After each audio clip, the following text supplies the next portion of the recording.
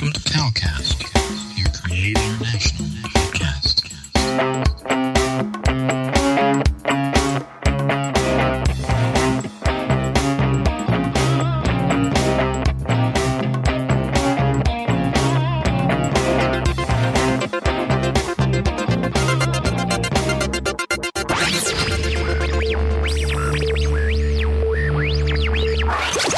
God Network News, where we give you a new perspective on events happening in our world today. This is GNN.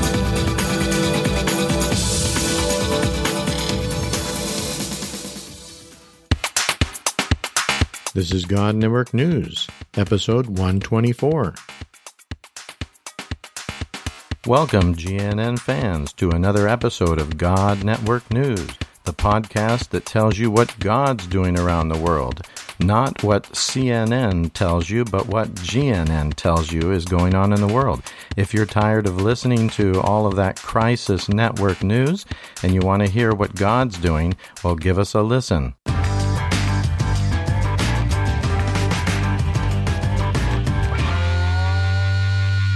Indonesia has 300 plus different languages, 1,000 different islands in that archipelago. There's people just scattered everywhere. You have a few Christians and you have a large number of Hindus and Buddhists, as well as the vast majority being Muslim. And so this is a very strategic place for our brother and his team to be working. But it was just so exciting, the stories of what God was doing. We had to bring it to you, our God Network News listeners.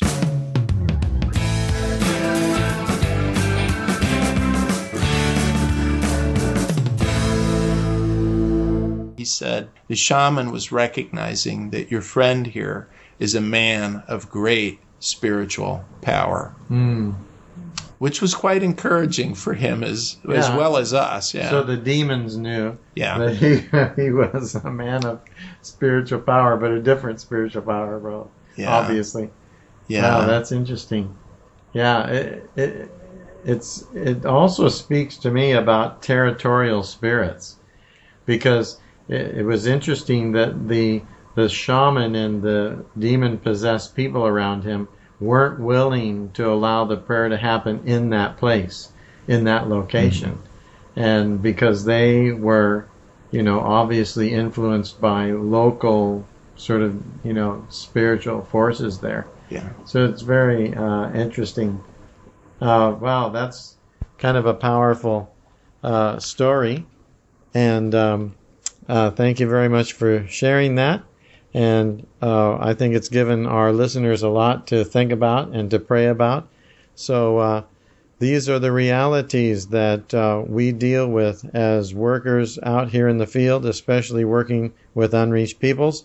And you might be in Europe or in the United States or someplace else where you're not familiar with these kinds of spiritual sort of activities, and they're at least not so overt maybe where you come from, but this is normal for missionaries. Really is. It's something that you learn that you have to deal with, and you have to understand, and you have to know what the Word of God says and take authority over those things that Jesus tells us to take authority over. And often these are spirits that keep people in darkness and in deception. And like you were saying, they might think that spirit is protecting them, but in actuality, the payment for that is pretty high. It's basically having to worship and placate that spirit for centuries and generations. And I often think about this where I work at, Carol and I live and work at.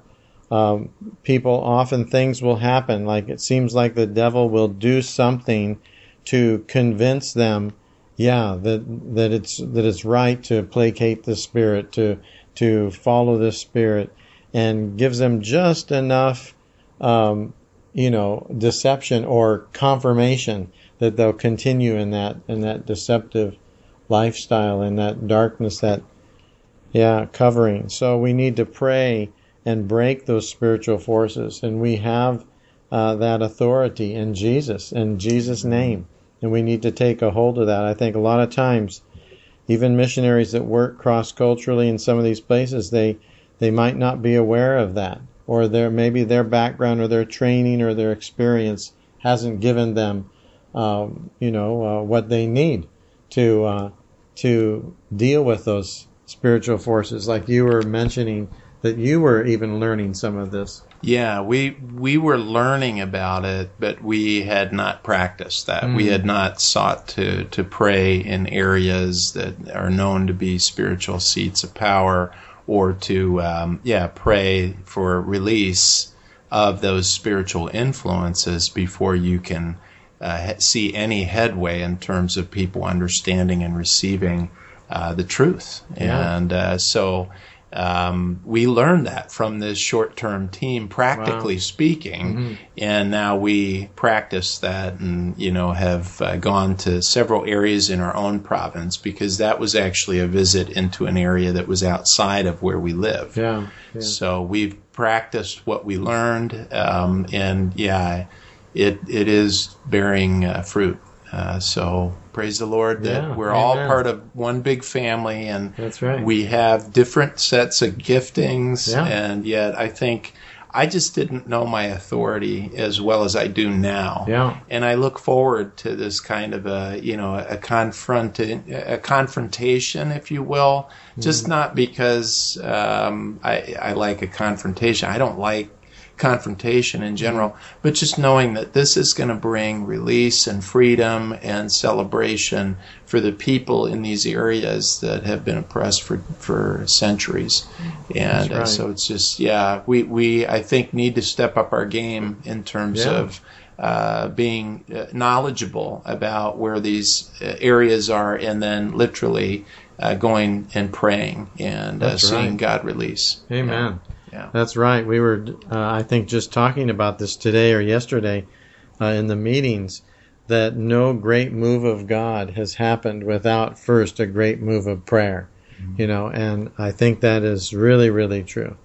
And I think we've seen that throughout the history of the church and missions. And so it's just something we need to remind ourselves about and step into, be proactive, as you were saying about that, and take our authority in Jesus to see these people released and set free. And so thank you very much for sharing that, and very humbly sharing and being very open and honest about your own walk with the Lord and how you're growing as you see God doing amazing things. Thank you, Jack. Yeah, thank you, Calvin and Carol. It's a pleasure.